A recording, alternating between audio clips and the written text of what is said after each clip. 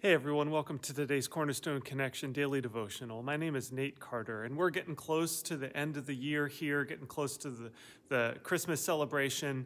And as we kind of get to that time of remembering Jesus' birth, this year, same as last year in our Bible reading plan, we're also talking through Revelation. We're talking about the end of the world. And so just kind of interesting bookends there to talk about the beginning of Jesus's earthly ministry, and then talking about the end times when Jesus will come to reign forever and ever, and will give us a new heaven and a new earth, and all these current things that we experience now will pass away.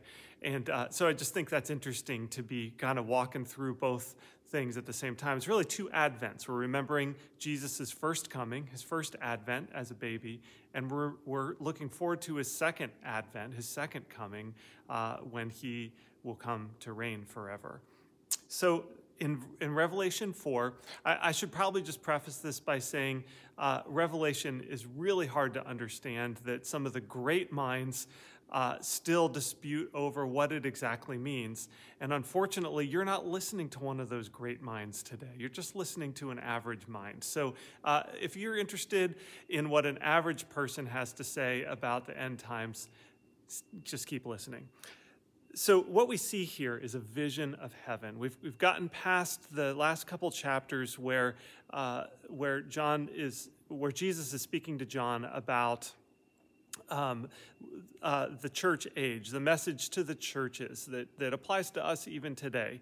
But now, after the church age, we're talking about the time when we'll be able to be with Jesus before him in his throne. This is a vision of heaven.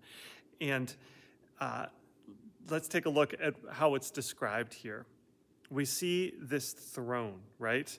Verse 2. I saw a throne in heaven and someone sitting on it. Guess who's sitting on it?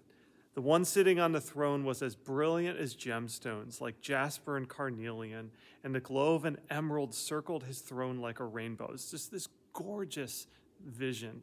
And I imagine, this is a little bit of conjecture here, but John it's so beyond what his eyes have ever seen that he's just doing his best to try to describe it with some of the similar precious stones in his own life. And so he's just trying to give it his best shot at describing it. And you can read more about it. But there surrounding the throne are these four living beings, these four creatures. And again, I don't know very much here, but I heard some interesting description about it. We have four creatures. The lion, one looks like a lion, one looks like an ox, one looks like a human, and one looks like an eagle. And the idea here is that these are four kings in their own domain.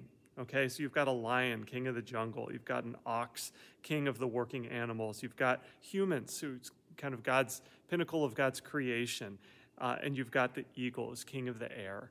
Okay, so there's these four kind of representative creatures. And what are they doing? They're bowing down, because although they're king in their own little sphere, they realize that they are before the King of Kings. And they bow before him day after day, night after night. And they say, you know what? You alone, you on the throne are holy, holy, holy. You're the one who was, who is, and who is to come. And then whenever they bow down, everyone around them bows down before the throne as well and worships the Lord. So all of this is this beautiful picture of what's to come. Now, as we read this, I think it's good to just pause and to say to our Lord, God, thank you that you have something prepared for us that is so much better than what we have here. Now, maybe life's going well for you right now. Maybe you're in a great season of health, of good relationships, you've got a job that's going well. Things are going well for you. But for many of us, things aren't going well, and it's tough. And perhaps we've been slogging through it day after day, week after week, after month, after year, after decade, just getting through a tough life. Praise God that he has something in store for us that is so much better. Have you ever stopped to just thank him that a new day is coming, that for those who trust in Jesus, there is a new day coming that's going to be beautiful. We're going to be in the presence of our God. Just take a moment to thank him for that. And in so doing, thank God that he sent his son Jesus to be born in the manger, to live among us and to die for us. And by dying and rising again, we have the opportunity to be in this scene, to see the Lord on his throne and to worship him forever and ever. And it's going to be awesome. Take a moment, thank him for that today. We'll see you next time on the Cornerstone Connection.